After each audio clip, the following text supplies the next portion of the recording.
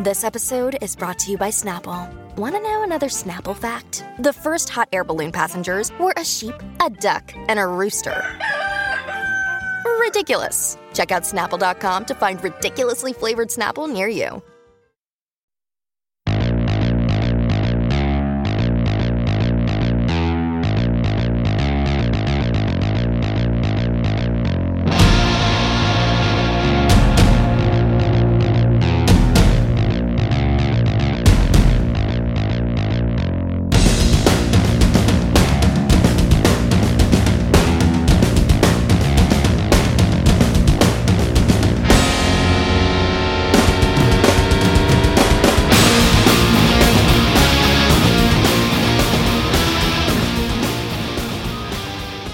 Good evening, everybody. It is Jay Scott.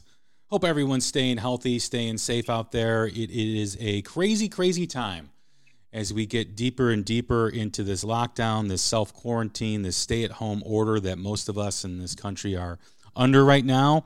And also, too, as well, my international listeners in Spain and Germany, in Europe and the UK, South America, all over. I hope everyone is doing well. Canada, I hope you're doing well. I hope everyone's staying safe, doing the smart things, and staying busy, trying to keep that mind busy and not fall into the traps that we may fall into because we're just not used to the current circumstances. So hopefully this will be over sooner rather than later, but I have a feeling the new normal that we're going to have to encounter will indeed be a new normal, and there'll be a lot of things that we took for granted that we may not be able to do for a while once we do get back to work and get back to moving about more freely.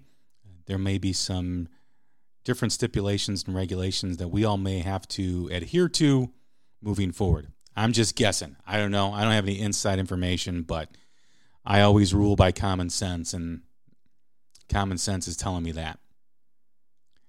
Our next guest is a return guest, her third time on the show. One of our very first guests who did a great episode with me back in the summer, in the early parts of this podcast, about the Motley Crue book, The Dirt. She was then again on the podcast over the holidays as we talked about the stadium tour with Motley Crue, Def Leppard, Poison, Joan Jett, and Tuck Smith and the Restless Hearts, which by all accounts seems to be in jeopardy. There's been no official announcement, but I can imagine that there are people in meeting rooms and conference rooms right now discussing alternatives and discussing what's going on with these large gatherings that have been scheduled prior to all this and will be towards the later part of the summer. We have Cherise Brown. How you doing today, Cherise? What's going on? Jay Scott, how are you? Thanks for having me back. I'm doing great. Thank you. I appreciate this. I know we're all looking at things to do or looking for stuff to do and, recording more episodes for the listener, trying to keep myself busy, trying to keep, provide an outlet for people that listen to the show, more content. I think this will be like the 4th or 5th episode this week that we're doing. Why not? I got nothing else to do, so might as well do something productive and do something that people enjoy. What's going on with you? Well, sense of community is really important right now, especially staying in touch with our rock community, right? What we talk about, and being close to just kind of that bond, like even if it's not somebody in person, but just our group of people who appreciate rock and have grown up with it and love it. So that's more important now than ever as well, as we're all kind of most of us anyway are shelter in place. I don't think all the states in the U.S., but a lot of them, and of course, plenty of overseas countries are dealing with that as well. So for me, it's kind of like now needed more now than ever.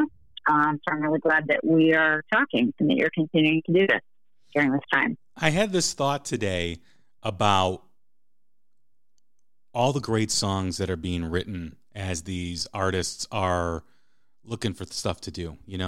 I can imagine all the music that's going to come out next year in 2022 because a lot of artists, musicians, bands that were going to be on tour are no longer touring So what are they doing? They're probably writing music.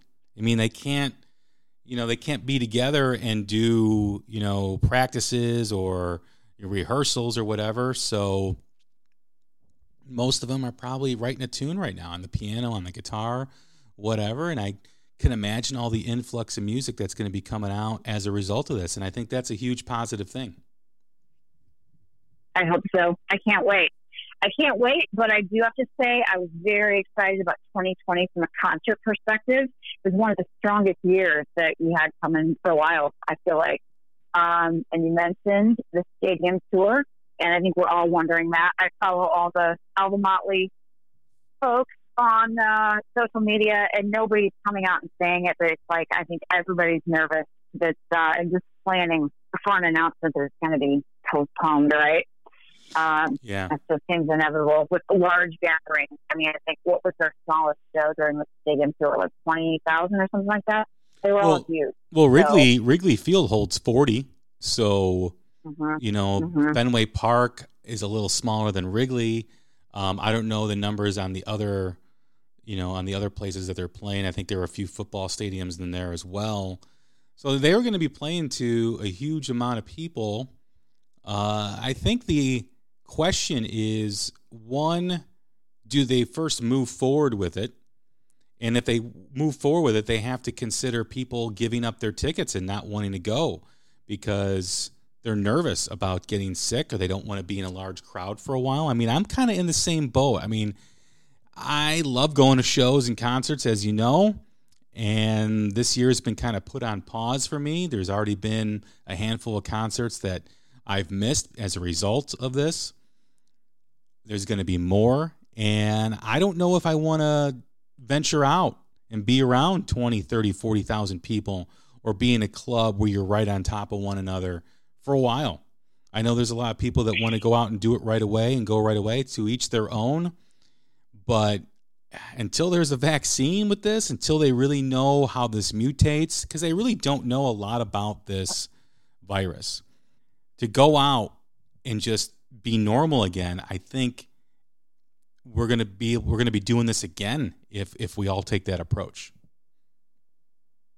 That's if we're even would be cleared by them to be in big groups. So we're essentially in the middle of April, getting there right now. And the stadium tour is supposed to kick off 2 months from now, like 9 weeks. Today in our state, and plenty of states, we can't be in public and stand closer than 6 feet together. It doesn't add up that 2 months from now we would have crowds of 25,000+ that would be sweaty and touching and bumping elbows and running into each other at rock shows, and it's not fathomable. So I hope something happens like within a week where things start to clear up, and not only the apex has been hit, but things start to really improve. It just kind of seems like a long shot. So it's crushing me, because the odd thing is we as a community need the stadium tour more than ever. And I've Mr. Dawkins show. They're reuniting with George Lynch, and then Lynch Mom's playing. And then, the Circle I was excited for. Obviously, Kiss is postponed. I saw Gene Simmons on a show today talking about it. But he was also encouraging, like, hey, shelter in place. I'm doing it. You guys all have to do it. So the quicker that we get this over with, and we'll all kind of go on tour and have, found the road again. And he talked, obviously about how the music industry is suffering from this. But, let's not forget, Megadeth is touring. I was waiting for AC/DC announcements. Plus the Black Crowes. The Black Crowes were going to be doing a tour, and I think it was Guns N' Roses coming around too as well. Yep, that's right. That was August, I think. Is it end of August? I have the date, maybe the end of July, but yeah, it was in the next few months as well. Mm-hmm. Sure. I mean, that's a wish list. I agree with you. I would definitely like to see new music from all these folks, but hopefully that's what's going on. And we can go off on another tangent about the damage to the music industry, but also kind of, the economy overall. So the tickets for a lot of these shows were purchased, right? So, that's a good thing. And it's another aspect of it, though, is what's the situation with like essentially like a natural disaster. This can be considered, from a refund perspective and all that. So many facets to this that I kept holding out hope we would not have to even face it. But as it kind of escalates and we get closer to, the stadium tour is obviously my big thing, but all these shows that I had tickets for, I'm looking forward to. It's kind of looking a little bit less hopeful. So we'll see. Hang in there. Not giving up hope. Yeah. Me neither. But there's also a lot of these other smaller tours too. I mean, these other small clubs that I was hoping to see some stuff. Wild Street, I know, was doing a tour. They're a band out of New York City that I was really looking forward to see. They've been on the New Music Spotlight. I was really looking forward to seeing Rose Tattoo on their tour. I had tickets to the Doc and Lynch Mob tour, which was a theater tour as well. There's a lot. There's a lot of shows. There's a lot of bands. I know Joyous Wolf was coming around on a bill with, I forget who the headliner was, but I was looking forward to seeing them. Yeah, it's just, who knows what's going to happen. Like I said, I hope a lot of new music comes out as a result of this over the next year or two, because creative people have to stay busy. And now that they're not on tour, now that they're not in studios or whatever, hopefully they're sitting at home writing some new music. I don't know. I mean, I know the stress levels are pretty high right now. We did an episode earlier in the week about mental health in the music industry and how it affects about 60 to 70% of musicians. And right now it's probably got to be 10 out of 10, 100% close to it, because they're not pulling any revenue in. And a lot of artists now make their money while touring, and they haven't been able to do that. So a lot of them are probably struggling. And this is just a message out there to everybody listening. Support your artist. If you don't have the money right now because you lost your job, share their posts on social media, retweet, Twitter post, share Facebook posts, do all that. If you can't spend the money, try to help them out in other ways. If you can, go buy a t-shirt, go buy some music, help them out. Do what you need, do what you need to do. They need that from you right now. And if you're a fan of their music, I'm not asking you to break the bank, but the money you would have spent at the stadium tour or the Lynch Mob Dokken tour or wherever, use that. Go spend that money on them. Go spend that money that you now have back in your account. I imagine tickets are going to be refunded if people aren't comfortable and people don't want to go, or if they cancel it. So, but we'll see what the future holds. It's, no one really knows, and there's a lot of questions out there. Yeah, that's a great point. Something else along the lines of supporting your local artists, not local, your favorite artists. I want to say I saw, Dirty Honey had 30% off merch today online, and I got a Megadeth t-shirt because it came with a mask, like a skull mask. It kind of looked like Dick Rattlehead. So they're kind of, bringing some revenue, but also offering some discounts. There's a lot of good stuff out there that you can get maybe a discounted price, and still help the artist. So good time to do that. Please do it, everybody. Do what you can. Like I said, if you can spend the money, if you got a few bucks to spare, please help them out. If you can't, retweet those Twitter posts that they have, share those Facebook posts, whatever you can do to help the band out or the musicians out or the artist out. They need it right now. So let's do all we can for them. Let's give back to them because they've given us so much over the years, and I know they'll really, really appreciate it. So on to the topic. I have been wanting to do this show with you now for a few months, and now that we're both kind of doing nothing, it's a great time to do it, but it's a great, important topic that I've touched on several times on several different episodes here discussing the state of rock. And when I think back of my childhood, and I think back of the artists that I enjoyed and that I was fans of, that I'm still a fan of today, I think about the rock star. I think about the larger-than-life characters that graced our television screens, that graced the magazine covers that we all bought. The rock star, the larger-than-life characters, the superheroes. because they were so gigantic in their personalities. They flew through the air, they jumped through the air, they had explosions, they had the outfits, they had the attitude. It was not just about the music, it was about the performance. And the music was pretty damn good too. And I'm talking about the likes of David Lee Roth, Van Halen. I'm talking about Kiss. I'm talking about Motley Crue. Talking about all those bands that came out during that era, even in the 70s too, when you think of the larger-than-life characters like the Rolling Stones and Led Zeppelin and Queen and Aerosmith and AC/DC, all that stuff. I mean, when you went to a show, you were entertained not only by the music, but by what you were watching. You listened with your ears and you listened with your eyes. I'm a big proponent of new rock music, and one of the things that I think is lacking with the new artists and the new bands is that larger-than-life personality. That person that walks onto a screen, and whether you like them or not, you want to hear what they have to say. You want to know what they're going to do because it's always news. And that's missing right now in rock and roll. What are your thoughts?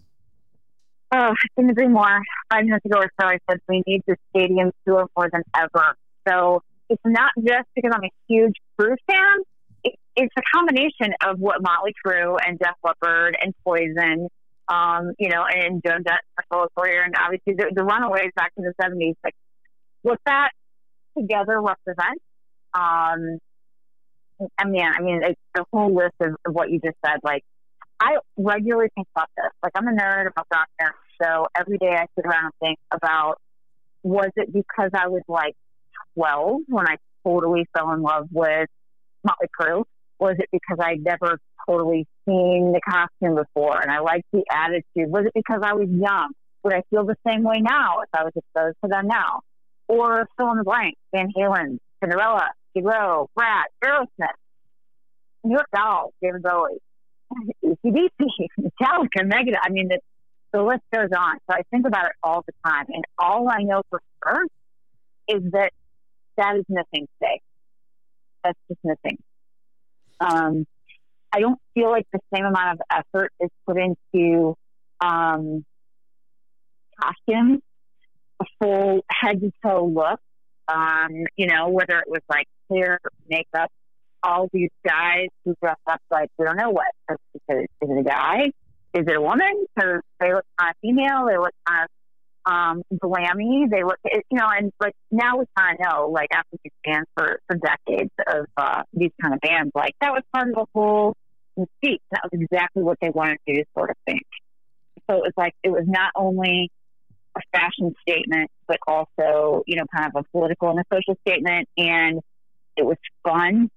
For me, that's the big thing that's missing today is like, just how come fun's gone away? There's no fun anymore. That's the main thing of all this stuff that I see is just, I know things have changed quite a bit, but where's the fun gone? I don't know what you think about that, but that's a lot of what I see. The fun is definitely not as prevalent as it was back then. It was a mixture of fun, and it was a mixture of like the outlaw, you think of someone like Guns N' Roses, Axl Rose. When you think of David Lee Roth, the lounge singer of hard rock back in the day. And you think of Kiss, these 4 masked faces, prancing on stage, doing what they do and having explosions, the complete show, the drum riser, shooting rockets from your guitar, all that stuff. When you think of Steven Tyler commanding the stage, when you think of the bands like you mentioned, like Def Leppard or Poison, creating that atmosphere at a live show and showing that in videos, that was very prevalent back in the day. I think the grunge movement killed a lot of that. I've grown to like a lot of the grunge music, whether it's Pearl Jam, Soundgarden, Alice in Chains. I've grown to like that over the years. When it first came out, outside of Soundgarden and Alice in Chains, I was not a big fan. I didn't like the fact that the fun seemed to be taken out of rock and roll. And I think a lot of it has to do with the acts back then, the bands and how they were performing, because they became a parody of themselves. They became silly. And it went all the way in one direction. By the mid-90s, early 90s, you know, it was, and I've mentioned this before, bands were getting signed how they look, because of how they looked, not because of how they played. Obviously, when something goes as far out as it did back then, there's going to be a pullback, right? There's going to be a pushback. And then there was. And then all of a sudden you had these brooding musicians with a lot of anger and a different point of view from a different area of the country, which was Seattle at the time. And there were other pockets too around the country. But I think a lot of it had to do with it got so far out of hand. And it got so far from what we had gotten used to. I mean, when we think of the rock stars, like I mentioned, you know, Kiss, it was a huge thing. Kiss came out, nobody ever saw anything like that. Yeah, there were other artists doing stuff like that. You could say Alice Cooper, but Kiss really blew the roof off of all that. And then you had Rolling Stones with Mick Jagger moving out on stage, you know, and they really didn't do a lot in terms of that, but still, Mick Jagger is a rock star. I mean, if there is one person that defines the rock star through rock and roll history, it's Mick Jagger. You had Freddie Mercury, who not just had the voice to back it up, but the performance that he would do for crowds, thousands of people every show. I mean, he had the people in the palm of his hand. Robert Plant with that scowl and those hips moving and that voice. You know, if there's ever a voice that sounds like sex, it would sound like Robert Plant's. And he would hypnotize the audience. You look at Steven Tyler and Angus Young with his guitar going back and forth on the stage. Those were all the mid-'70s to late 70s. And then in the 80s, David Lee Roth really took it to another level. I've mentioned before a few times on these podcast episodes that I don't know if a band like Motley Crue could exist in today's day and age. I believe firmly that the world needs a band like a Motley Crue right now. Not just, you know, I'm not talking about the drug use and all the craziness, but I'm talking about just the larger-than-life characters that these four guys, every time they were on TV, kids would stop. And if we want to talk about what's hurting rock and roll, the biggest thing is the connection to the kids. I guarantee you, if there was a band like Motley Crue, because every teenager right now has either seen the dirt, wants to see the dirt, and the reason why the stadium tour is as big as it is because a lot of parents are taking their kids who are teenagers to see Motley Crue. You're right, Cherise. When you talk about how important this tour was this year, it was because it was the youth getting a chance to see a band like Motley Crue because they heard about the movie, because they heard their parents and their friends talking about it at the dinner table or wherever at barbecues or whatever. And they're like, oh, I got to see this. What is this band, Motley Crue? And it's disappointing if that tour does get canceled. Hopefully it does get postponed and maybe moved into hockey stadiums or basketball stadiums or whatever in the fall and into the winter. Who knows what's going to happen. But that's why it was so important, because that movie was able to, I mean, look, I'm not just saying this because I'm a Motley Crue fan, Cherise. You know this to be true, right? You've read the article. Look at the demographic that is now buying Motley Crue music as opposed to a year ago. Yes, absolutely. Teenagers on up, right? So right. Crue is still connecting. It's still connecting. And like, we talk about rock star, like, you can describe it, but it's still hard to articulate. It's like, you know, I think Nikki Sixx described Vince Neil, like, he was a rock star already. I didn't need to hear him sing. It was his whole, like, persona. He had the look. He did happen to have the voice. He had the look. He had the moves. And it's like larger than life. Like, wow, these guys can actually pull this off. Any of those bands that we named, you know, it's just like a kind of an indescribable kind of thing. And I just feel like it's totally gone. So, you know, to me, and this is just my opinion, but like, I just thought it was kind of fun. And I remember, so I was working at a record store when Pearl Jam's 10 and Nirvana Nevermind came out.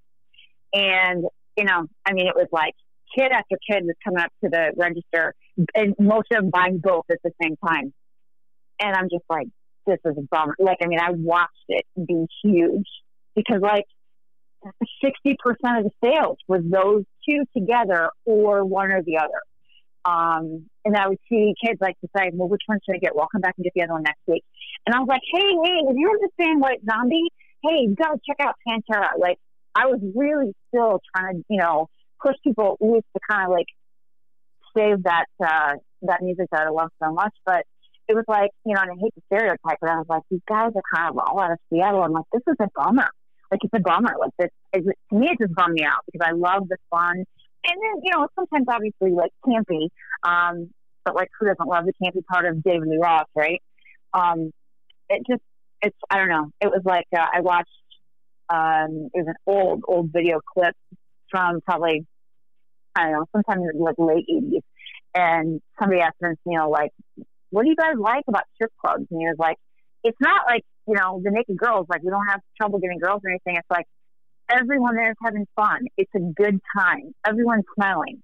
You know, all the patrons, whether it's guys or girls, everyone's just having a blast. Like, you know, just you can let loose, and like it's just become not as easy to see that in music these days. Well, that's an important question for you.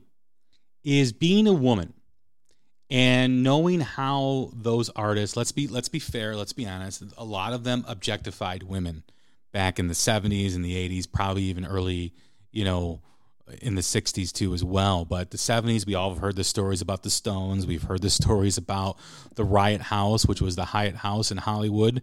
When Zeppelin came, we've all heard the Red Snapper story. Moving on to the 80s, we've heard the decadence of Motley Crue.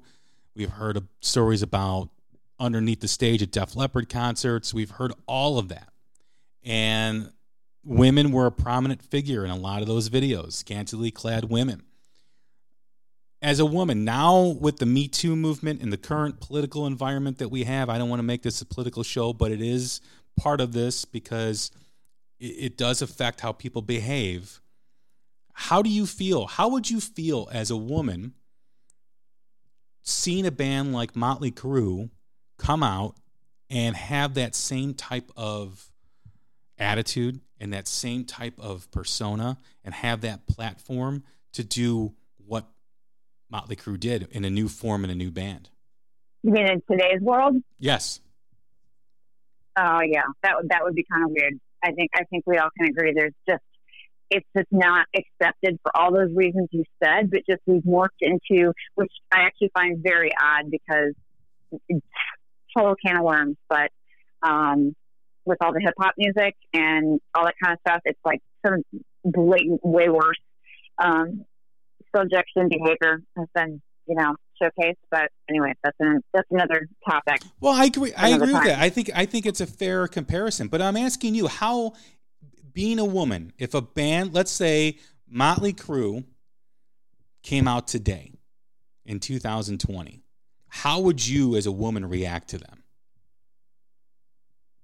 Would you still think it was fun? Would you still think it was fun? Would you still go see them, or would you be put off by, you know, the objectifying of women and all that stuff? How would you react to that? I think I might. I mean, not only just, you know, because I've matured and all that kind of stuff, but it was like a time and a place, and I'll never forget it, and I totally love it still. But today, it would just be kind of passe because it's literally just that, right? We're just not there anymore, you know? Back then, anybody who, you know, think about like Tipper Gore and anybody who kind of like, oh my God, they're terrible, they're objectifying people, it's the music of the devil and all this kind of stuff. That was a teeny percent of the population, I feel like. At least it was in my world. I just think times have changed quite a bit. It would really fit today. So if they came around as a new band today, it would not fit with where we're at, wouldn't fit with where I'm at. But because I was introduced to them in another time, another era, in another place, when that stuff was just, I don't know, it just wasn't as prominent, right, in our society. And I just thought they were fun and a good time. And the women fans were a huge part of all of this that we're talking about, all these bands. I mean, like, and you don't have to participate. Sure, it's some, you know, that was some people's thing, but other people just loved the music and everything about it. I was in that category. that sort of was part of the deal, but it wasn't really ever, me personally, it just never really bugged me that much. I kind of loved the whole thing. I just thought it was fun. I love the great music, and I love these guys. I still do. My home office is plastered with all kinds of rock memorabilia and Motley Crue stuff, and a cruiseum, what I call it. If you had a child who was a teenager and they brought home a Motley Crue record, and Motley Crue was a new band, how would you react to that? Well, we've talked before on your first show that I was on. I was raised in a pretty liberal household, and when it came to music, because my dad is a musician, anything went. So I appreciate that. I would follow the same ideology, I think.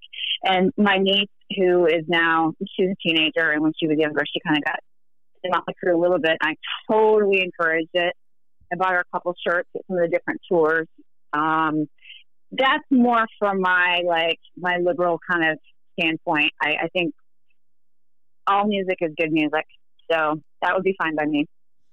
I do think it's a fair comparison, though, when we talk about what is the now, and we talk about what behaviors are accepted now versus when we were growing up. And I think it is a fair comparison to say, well, look at rap music, look at hip hop, and look at the videos with the guns and the women and the money and all this stuff being thrown around. I shouldn't say that there isn't any pushback from people because I don't follow it as closely. So for me to speak on that would be unfair. So for me to say, no one says anything about rap music or no one says anything about hip hop music and how they objectify women and violence and all that stuff, I do think it probably does happen.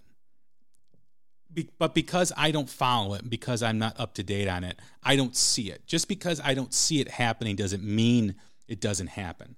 I'm sure there's leaders for civil rights or for whatever, women's rights, that do speak out against that. That being said, going back to the Motley Crue movie, The Dirt, and seeing how it changed the demographic for that band virtually overnight, where young kids now wanted to see the music and they wanted to see the movie. It goes back to the old tale that we've all been told for years, Charisse, and that is if your parents don't like it or if your parents don't want you to see it, you want it more. You crave it more. So as I talked with my son on a show previous, Raising a Rock and Roll Kid, which I think was done back in November, I want to say, I asked him why kids prefer rap music over rock music. And he said one of the reasons is because rock music is like their dad's music. It's like their parents' music. And the parents don't want the kids to listen to the rap music. There it is. It was the same thing when we were growing up with the rock music, right? Our parents, well, I know you talked about your household, but my household was very different. I grew up in a Catholic family. I went to Catholic school. I had to smuggle albums into the house, like Ozzy Osbourne, Bark at the Moon, or, a couple Wasp records and so on and so forth. So I had that experience. And if I got caught with that stuff would be thrown out. Taken away. Most of my friends, frankly, were in that camp too. Yeah. They had multiple copies of Shout at the Devil because so many of them were taken away. I think that's more the norm. You're absolutely right. So if I'm a new band now and I see these demographics for Motley Crue virtually change because of that outlaw image, because of the bad boys of rock and roll, because they know this movie is something that they shouldn't see, it's controversial, okay? I don't know. Obviously you want to pursue your own natural personality, right? You don't want to fake controversy. You don't want to try to be artificial because fans will sniff that out. If they think you're a fake, you'll get away with it for only a certain period of time until people start to realize you're full of crap. But if you're natural and if you're organic in how you portray yourself and how you're a natural at it, people will gravitate towards it. And I've always said that if you have protesters at your show, that means you're doing something right. I do think, though, I do. Remember, like, all the album burnings back in the day with all these churches, having these big bonfires of vinyl records and, oh yeah, telling us that and the PMRC, and telling us that Judas Priest had hidden messages in the albums. Led Zeppelin, had hidden messages if you played it backwards. I didn't even know how to play an album backwards back in the day. I didn't even know how to do that. I just listened. But the controversy was always piqued my interest. So what's this about Judas Priest? What's this about Motley Crue? What's this about Led Zeppelin? What's this about Kiss? Killers in service of Satan? Is that really what it means? So I think there is that element that needs to come out again, where what they say is listened to by the youth of America. Forget the classic rock fans. The classic rock fans, I've been harping on the classic rock fans since I've been doing this show, and they're not going to change. But the youth of today, if there is a Motley Crue that comes out, I guarantee it, they will be the biggest thing in music in 90 days. The biggest thing. And, like a mixture between a Guns N' Roses and a Motley Crue. I mean, come on, Sharice. I mean, that would be huge right now. Huge. So what does that look like, though? So the youth of today would like what? Where does that part of, like the women in rock and all that kind of stuff, where does that fit in, though? Because the question that you asked me was, if this came around today, how would you feel about it? If you had a niece or a daughter or whatever it was, like, how would you feel about it? So I don't know what that looks like, I don't feel like, I don't know what that would look like. I don't know if you've thought about that, but I can't imagine. I have thought about it. I'm trying to speak because I don't want to get too political.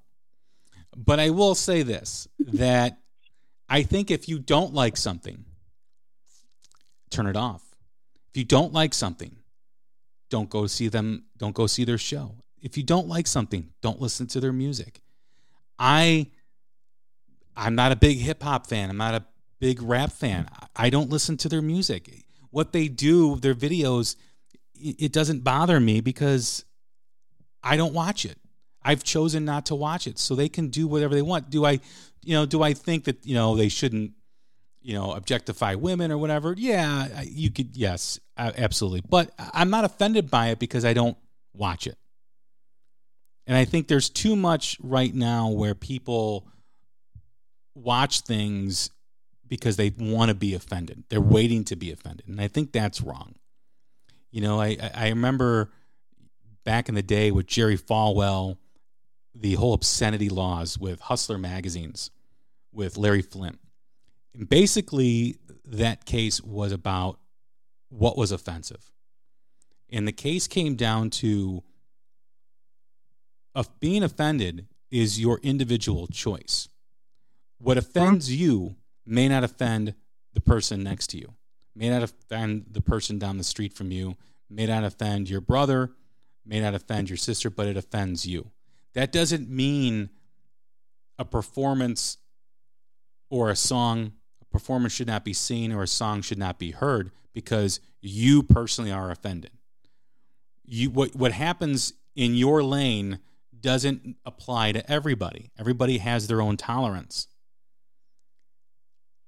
I think how it's affected today is that people are afraid to, one, and let's also be clear too. You don't have to objectify women to be a rock star, right? I mean, you don't have to do that. That's not the definition of a rock star. I'm talking about larger than life, speaking what's on your mind, being on stage, letting yourself be natural. Don't be afraid to say something that's controversial. Don't be afraid to push the envelope a little bit.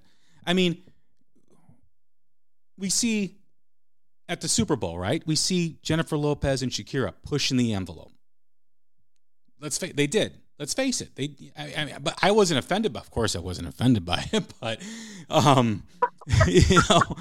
But, but they pushed the envelope, and it caused a lot of controversy with people in this country. People were calling and complaining about, scantily clad women.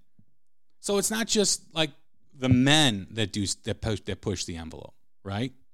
I mean, look at Prince. Prince always pushed the envelope. Lady Gaga is always pushing the envelope. Lady Gaga is probably more of a rock star right now than anybody in rock music. I agree with that. Yep, I agree with that. She doesn't run from controversy. She doesn't run. That's what I'm talking about. Don't run from it. Do it. Maybe there's a club.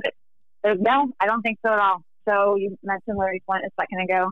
There's a club in Chicago, and they've got a quote from Larry Flynt blazoned in the concrete on the outside, and it says, "The greatest right a nation can afford its people is the right to be left alone."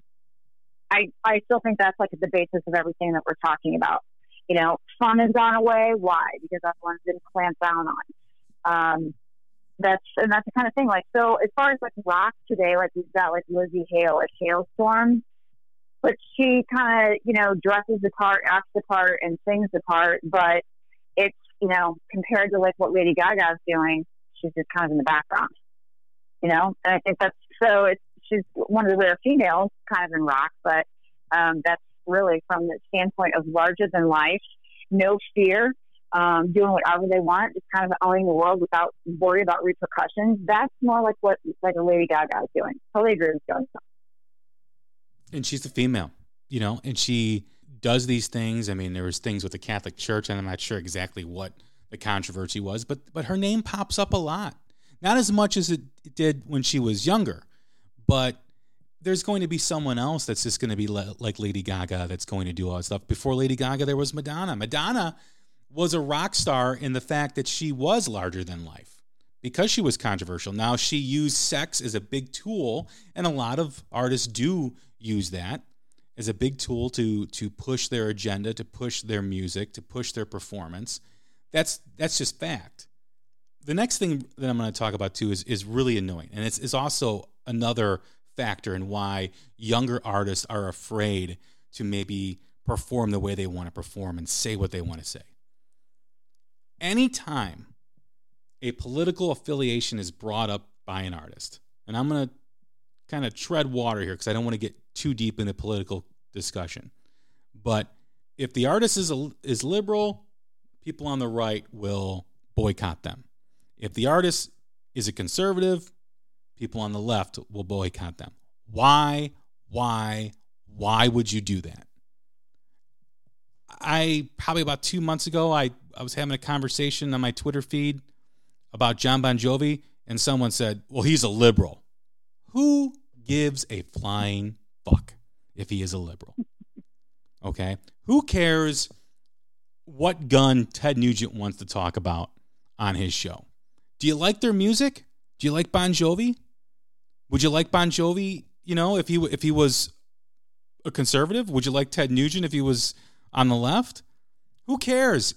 Don't stop loving the music that these artists have produced because you don't like their political affiliation. When did we get so far down with that now we make decisions on who we go see in concert and whose music we buy based on whether or not their views align with ours? That's bullshit. Well, I have an appreciation for the artists who don't really care about that.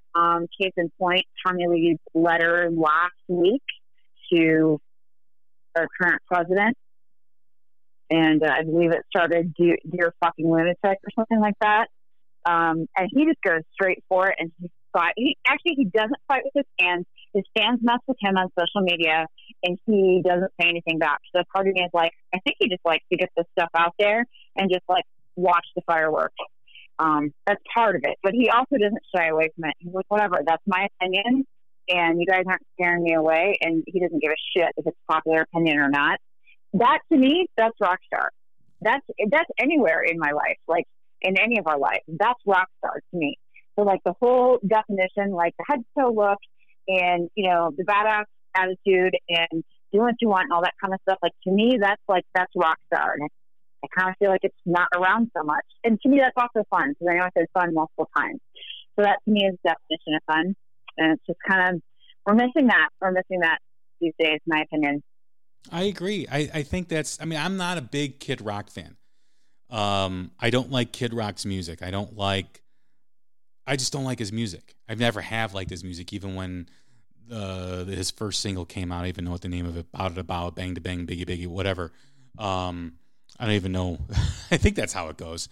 But I never been a big... I think it's full on country now anyway. Yeah, I mean, I remember what you're talking about, that first record, but yeah. Yeah, I mean, he's migrated to like the Southern rock country thing now. I've never liked his music. I don't care to hear any of his music. I don't like any of his songs. I've listened to his music. I have friends that like his music. He's very conservative. He's right wing. I don't care what he says. Okay, it doesn't matter to me. I don't like you just mentioned about Tommy Lee, that's being a rock star, right? Do we want our rock stars to put on the good little family show and not say anything controversial? No, that's what the rock star does. The rock star says things that make you uncomfortable. I need to have that in a rock star personally. And I think everybody kind of in our genre of fanship, I think we kind of all feel the same. That's a safe generalization. If there's camaraderie in that whole, just the fans of rock, like, I'm pretty sure we would all agree with that. If I'm at a concert with a band and the lead singer starts saying something political, I'm not going to boo him. He has every right to use his stage and to use his platform to do whatever the hell he wants to do. Whether I agree with it or not, I'm still going to be a fan of the music. I'm still there. I'm still going to rock out. But that's like I just said, they're there to make us uncomfortable. They're there to make us squirm a little bit. That's what a rock star does. I look for that personally in my rock stars that I love, and they all do. They've all kind of lived up to it. So definitely agree. Yeah, and I just think that needs to come back. There's a lot of great new music out there, and I want a lot of these younger artists to be comfortable in making the audience squirm a little bit, saying something that maybe they shouldn't say.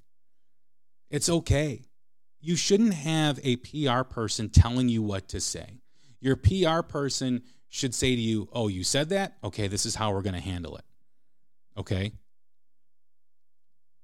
Bands Why do you think they're playing it so safe? Because from the business aspect of what you just said? I think so. I think a lot of them do play it safe. A lot of them don't want to say things that are controversial. A lot of them don't want to alienate some people in the audience, because we live in such a polarizing society right now that if someone says something that you disagree with, right away there's a freaking boycott, which I think is freaking stupid.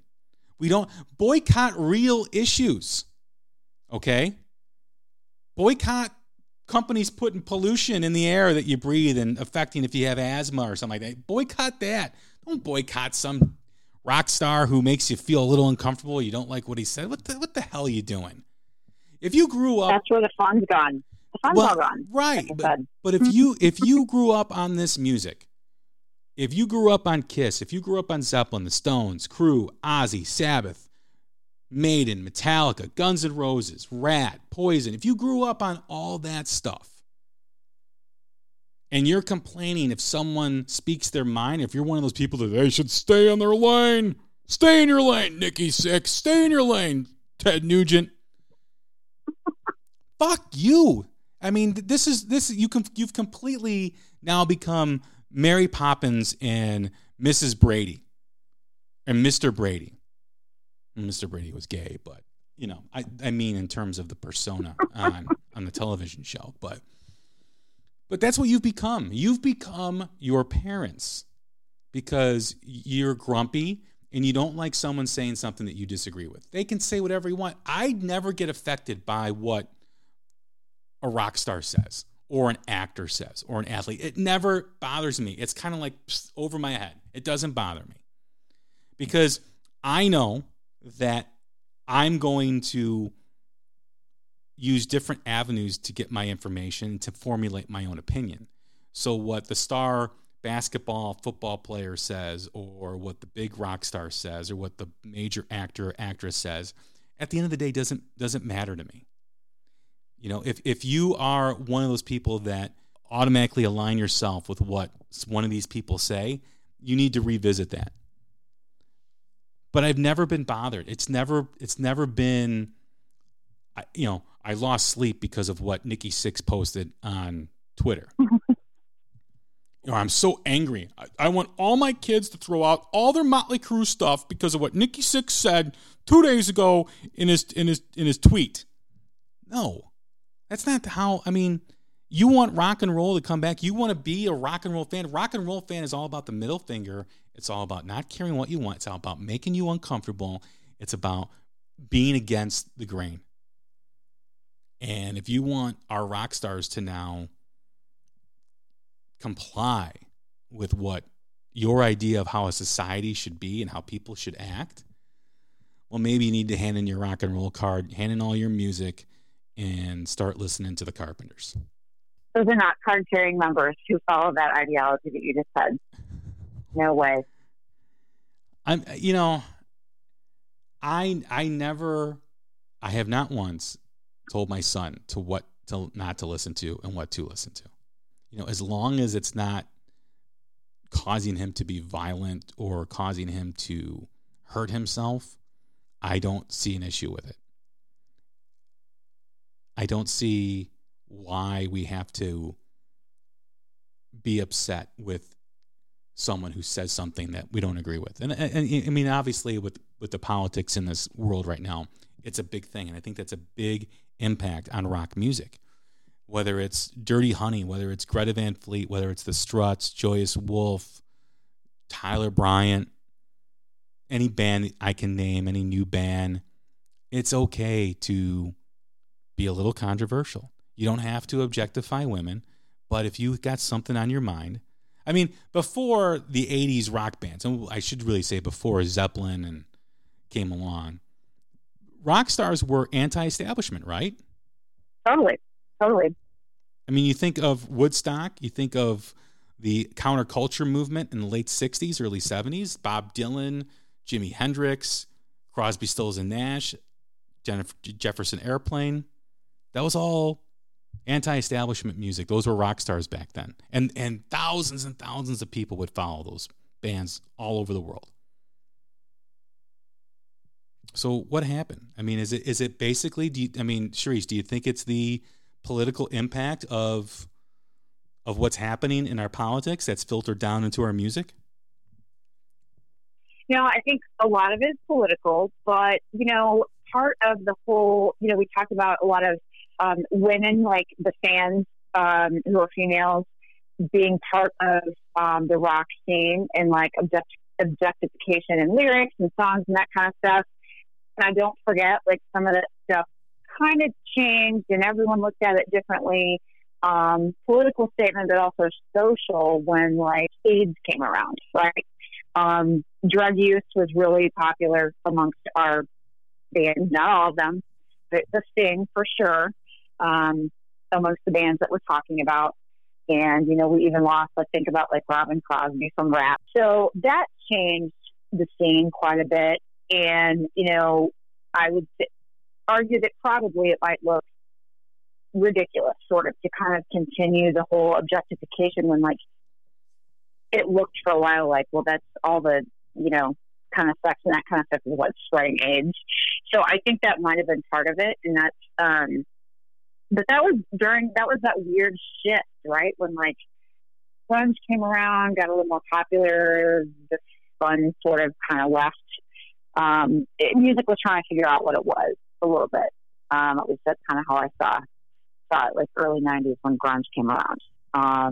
That's, and like, not to take a bummer of a turn, but that's sort of, I think a lot of it is like, that changed the whole, like, just like free lifestyle, like chicks everywhere, that kind of stuff.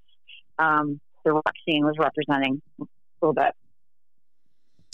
Do you think that's carried on? I mean, that had a huge impact in how we looked at bands and musicians and how they performed. I mean, gone were the leather pants and the long hair. Well, then there's still long hair, but long hair with product in it.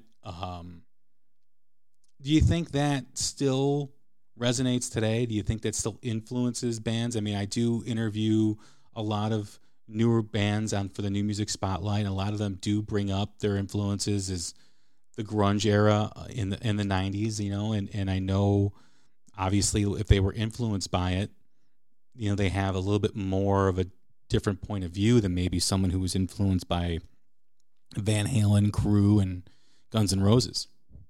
Do you think social media plays a part? Everybody kind of has to mind their business a little bit when, somebody's phone can record any kind of misstep or whatever. But there was a lot of mistakes, what goes on backstage and all that kind of stuff. And now, everyone's got to watch everything. Leave your phone at the door, all that kind of stuff. Yeah, I do think so we're talking about some combinations of things, but I'm just kind of throwing some things out there that I think all kind of contributed a little bit. It brought us to where we are today.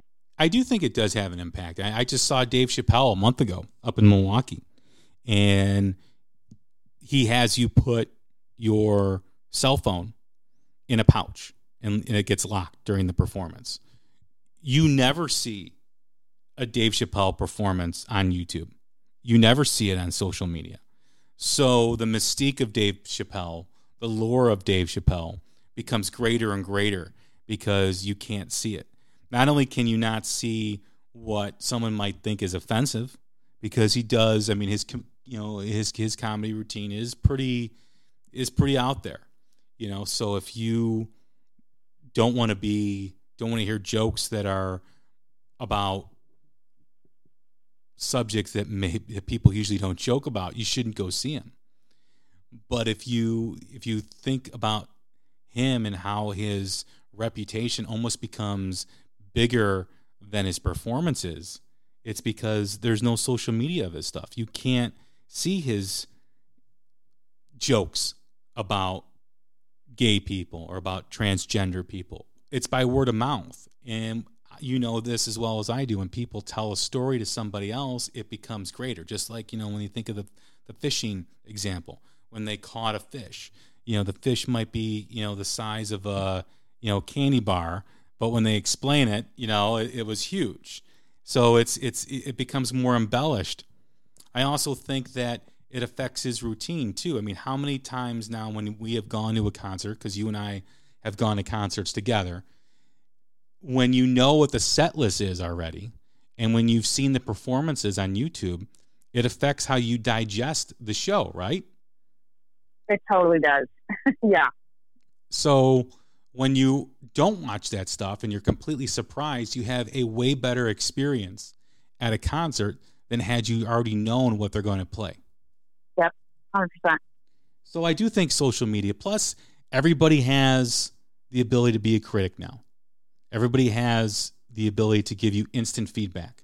So if, Johnny Rockstar and Johnny Rock Band says something, people can go immediately to their Facebook page, to their Twitter page, wherever, and immediately shun them and immediately criticize them and immediately tell them they're going to be boycotted and all this stuff.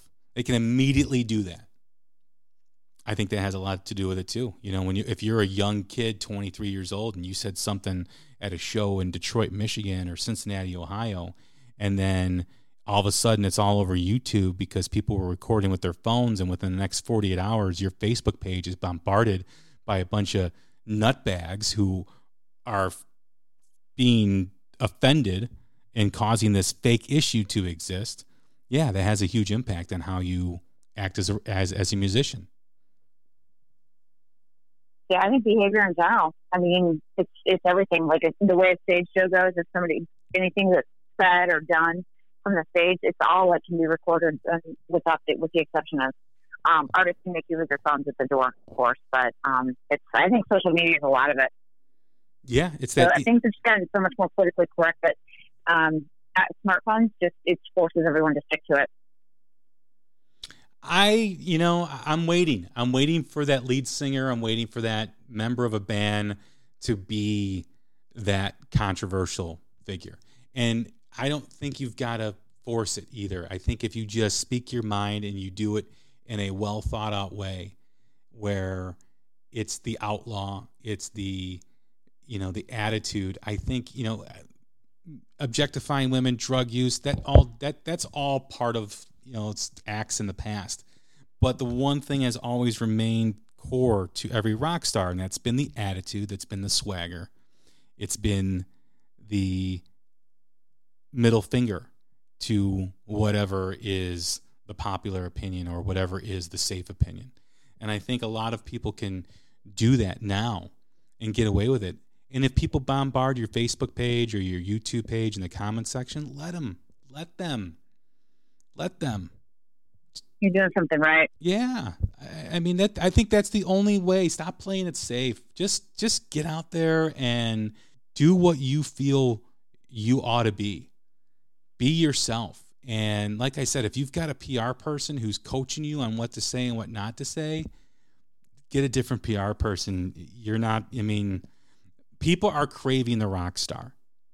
People want that back. If you want more proof, just look at the numbers of the demographic after the movie The Dirt with Motley Crue. Now, you don't have to be Motley Crue. You don't have to get in car crashes. You don't got to OD on heroin. You don't got to throw baloney on naked women. You got to do any of that. But if you just have that attitude, I think people will, the younger generation will definitely resonate with them. Hopefully all the sold out shows for the stadium tour will maybe encourage some artists to think about what you just said. The audience is there, definitely. And how many artists and how many other musicians said, there's no way with the ticket prices, Motley Crue and Def Leppard are going to fill those stadiums? There was more. Yeah. Critics. Everybody was saying that. Everybody that was pissed off and jealous that Motley Crue was going back out on tour and time doing stadiums. Okay. Mm-hmm. There's no way people are going to pay that price for tickets. There's just no way. There's no way they're going to. They pretty much sold out 90% of the tour. So, and why is that? Because of that movie. Because of that song. I mean, you know, that the Dirt, the song was their most popular song since Primal Scream, I want to say, or was it Kickstart My Heart? Well, Primal Scream came out just on Decade of Decadence as like one of the four. Yeah, that was before. That was before. Yeah. So, yeah. So it was Kickstart My Heart. It was their most popular song since Kickstart My Heart. Kickstart My Heart was what, 92? Yeah. Yep, 92. Okay. So that's almost 30 years. I think it was 80. Yep. It's almost 30 years. Right? 20. So if it's 92, we're in 2000. So we're 28 years. 28 years. I don't know. I mean, if I'm managing a band or I'm in a band and I see that and then I see all these people. I mean, that was the number one movie on Netflix.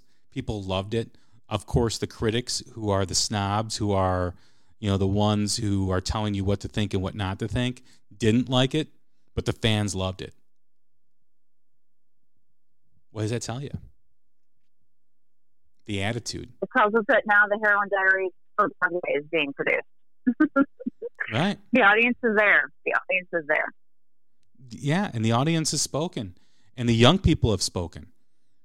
Who would have thought in the year 2019, when that movie came out, young people, teenagers, would be buying, downloading, what do they call it, streaming Motley Crue songs? I mean, I haven't thought it. It makes me happy. It does. It makes me extremely happy. I mean, that's a prime example. A prime example. So if you are in a young band or you're a young artist and you're trying to develop your onstage personality and your own personality to put forth in the public, be yourself. Don't be afraid to say something that makes people uncomfortable. You don't got to say anything. There's a difference between saying something stupid and there's a difference between saying something uncomfortable. Okay? Don't say anything stupid, but if it's something that's going to make people uncomfortable, go for it. Go for the jugular. People want that. If you're listening out there, hopefully it does resonate with you, because I know there's a lot of rock fans like myself that want that attitude to come back. Stop playing it safe. Come back with the attitude. Develop it. Be natural. Be authentic. And people will love it. People will want more of it. It'll resonate with everybody. So that's my advice on what happened to the rock star and where the rock star is today. Thanks again, Charisse. I do appreciate it. Thanks for coming on.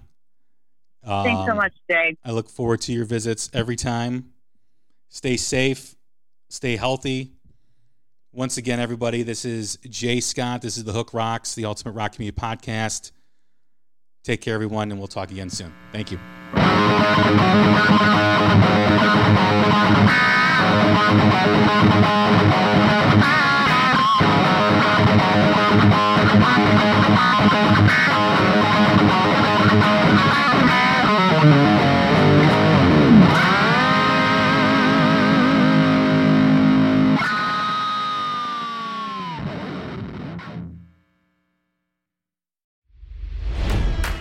It's NFL draft season, and that means it's time to start thinking about fantasy football.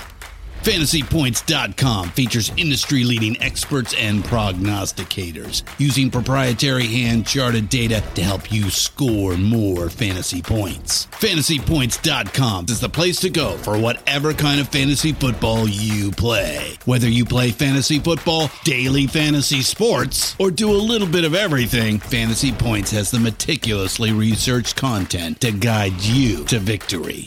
And why wait for the fall? Fantasy Points also covers the new spring football league, the UFL. Join the guru, John Hansen, Scott Barrett, Joe Dolan, and other massive names in the fantasy football universe with an exclusive offer. Use code Pantheon for 15% off any Fantasy Points package, including the all-in package, with access to every article, tool, and data nugget that Fantasy Points has to offer. That's FantasyPoints.com and code Pantheon for 15% off at Fantasy Points. FantasyPoints.com, code Pantheon. Score more fantasy points.